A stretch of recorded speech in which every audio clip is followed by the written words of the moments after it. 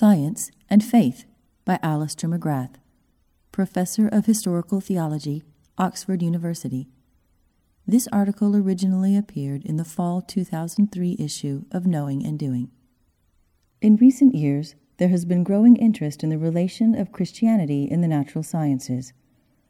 More and more people are appreciating that the 19th century idea that science and religion were somehow permanently in conflict is simply inconsistent with the facts, not least the very substantial number of Christians who are active in the fields of scientific research. Although I am now best known as a Christian theologian, my own background was in the natural sciences. I studied chemistry as an undergraduate at Oxford University before going on to get a DPhil, Oxford's version of a PhD, in molecular biophysics. I have given much thought to the relation of the Christian faith and the natural sciences, and am delighted to have been invited to speak on this theme by the C.S. Lewis Institute later this year. The basic theme of my lectures will be the way in which the natural sciences can help our thinking about our faith, and the way our faith can help those who are actively working in the natural sciences. We will be looking at the way that the Christian faith helps us make sense of the world and lays the foundation for a spirituality of nature. How can our faith help us to appreciate the natural world? How can we learn more about the Creator from His creation? This point was explored by Bonaventura, 1217-74, a medieval Franciscan philosopher and theologian who shared St. Francis of Assisi's keen eye for the importance of the creation as a guide to its Creator. He writes, "All the creatures of this sensible world lead the soul of the wise and contemplative person to the eternal God, since they are the shadows, echoes, and pictures, the vestiges, images, and manifestations of that most powerful, most wise, and best first principle, of that eternal origin, light and fullness, of that productive, exemplary, and order-giving art. They are set before us for the sake of our knowing God, and are divinely given signs. For every creature is, by its very nature, a kind of portrayal and likeness of that eternal wisdom."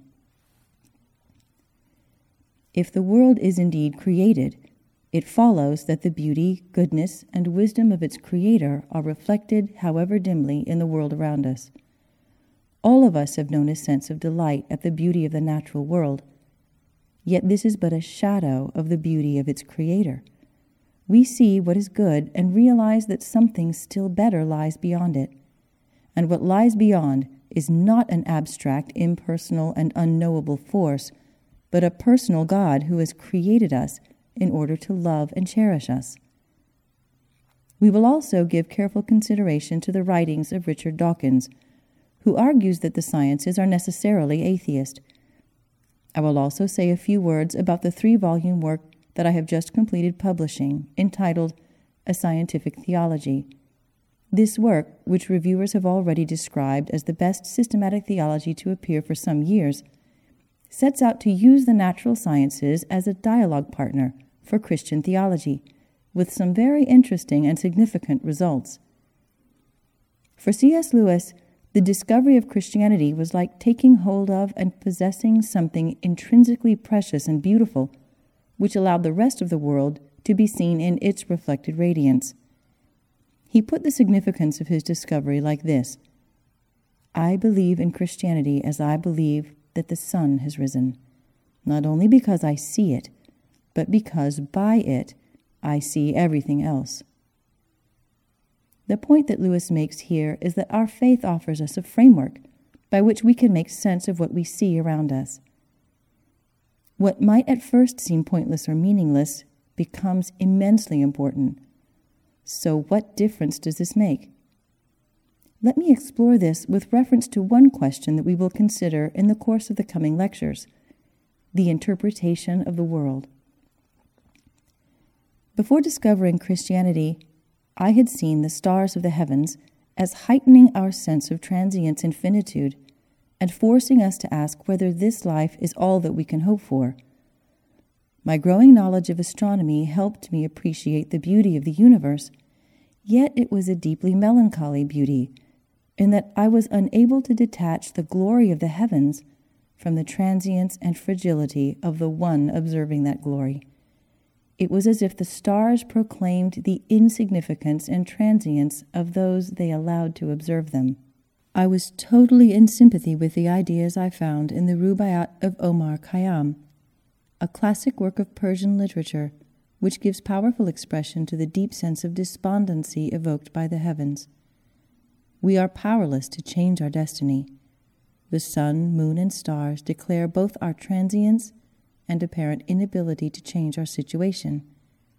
It reads, "And that inverted bowl we call the sky, whereunder, crawling, cooped, we live and die, lift not thy hands to it for help, for it rolls impotently on as thou or I." I thus saw the stars as a melancholy reminder of the vastness of the universe and the utter insignificance of humanity within it. However, as this was the way things were, I had no problem in accepting it. It wasn't especially attractive, but I somehow had to make the most of it. That sort of thought has gone through the minds of many natural scientists and is particularly well expressed in Ursula Goodenough's reflective book, The Sacred Depths of Nature, 1998. As one of North America's leading cell biologists, Goodenough recalls how she used to gaze at the night sky, reflecting on what she observed. Each of the stars she saw was dying, as would our own special star, the sun. Our sun, too, will die, frying the earth to a crisp during its heat death, spewing its bits and pieces out into the frigid nothingness of curved space-time. She found such thoughts to be overwhelming and oppressive. Again she writes, "The night sky was ruined. I would never be able to look at it again. A bleak emptiness overtook me whenever I thought about what was really going on out in the cosmos or deep in the atom. So I did my best not to think about such things. I felt exactly that same sense of melancholy and devised more or less the same coping plan. It was best not to think about the pointlessness of life." One of those who lectured to me on quantum theory at Oxford at this time was Peter Atkins, a physical chemist with a strong commitment to atheism. He would later write as follows concerning this sense of purposelessness, which he had no difficulty in affirming. "We are the children of chaos, and the deep structure of change is decay. At root, there is only corruption, and that unstemmable tide of chaos. Gone is purpose. All that is left is direction. This is the bleakness we have to accept as we peer deeply and dispassionately into the heart of the universe." All rather bleak, no doubt, but a perfectly legitimate angle on the second law of thermodynamics. I was perfectly prepared to accept this intellectually, although it was emotionally a little challenging. Although I once shared that angle on things, I do so no longer. When I began to think of the world as created, my outlook changed entirely. Different perspectives were opened up for me. The stars, of course, remained as they were, yet the way I viewed them altered radically. No longer were they harbingers of transience. They were now symbols of a wisdom and care of a God who knew and loved me. The words of Psalm 8 expressed my new attitude rather well. "When I look at your heavens, the work of your fingers, the moon and the stars that you have established, what are human beings that you are mindful of them, mortals that you care for them? Yet you have made them a little lower than God and crowned them with glory and honor." The stars now became signs of the providence of God, who knows them and calls them by name, Psalm 147, verse 4. No longer were the stars silent pointers to human transience. They were scintillating heralds of the love of God. I was not alone in the universe, but walked and lived in the presence of a God who knew me and would never forget me. And the natural world was somehow charged with the grandeur of God. Gerard Manley Hopkins. and once nature is seen as God's creation, it can never be seen as ordinary again. This is the difference that Christianity makes to the way we see the world. Yet the ability of our faith to help our thinking about science goes far beyond this. The Cambridge theoretical physicist and theologian John Polkinghorne points to the importance of the Christian doctrine of creation, noting the need for offering an explanation of why the human mind is able to uncover and grasp the structures of the world. He writes, "We are so familiar with the fact that we can understand the world that most of the time we take it for granted. It is what makes science possible, yet it could have been otherwise. The universe might have been a disorderly chaos rather than an orderly cosmos, or it might have had a rationality which was inaccessible to us. There is a congruence between our minds and the universe, between the rationality experienced within and the rationality observed without. That human beings have been remarkably successful in investigating and grasping something of the structure and workings of the world is beyond dispute.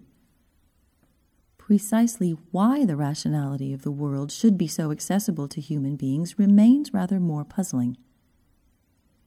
Polkinghorne offers a Christian explanation of this phenomenon as follows.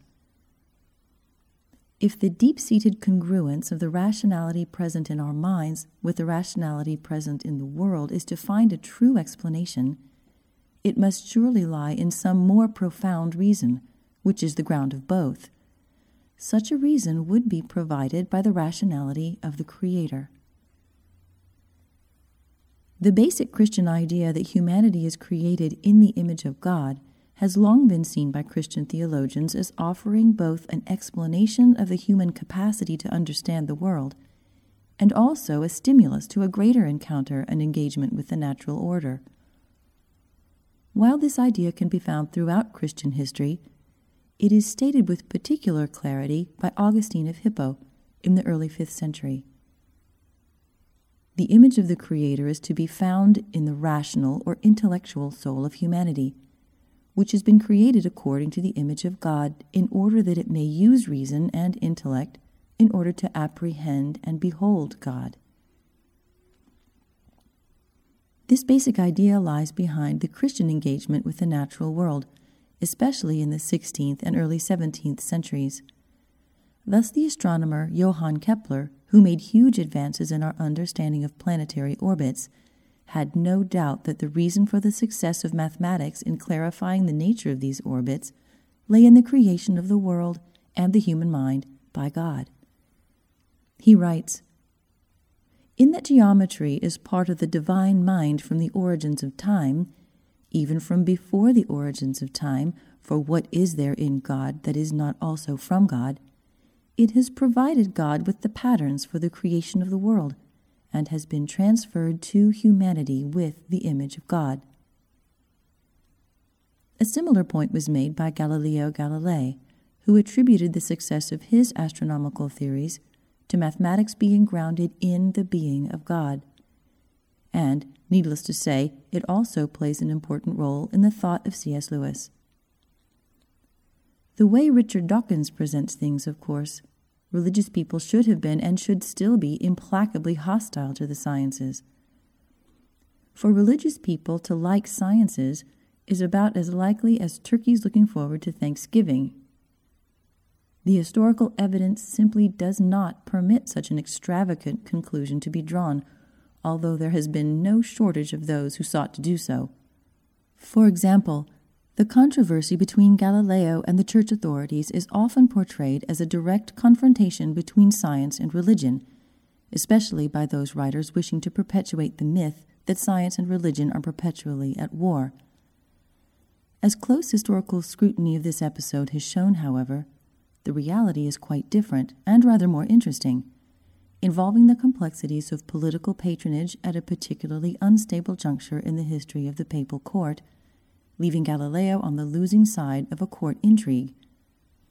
That, however, is another story which deserves to be told in more detail elsewhere. And as recent surveys have made clear, the relationship between faith and science is much more complicated and much more interesting than aggressively atheist writers such as Dawkins allow. These thoughts are just samplers for the future's detailed engagement with the issues.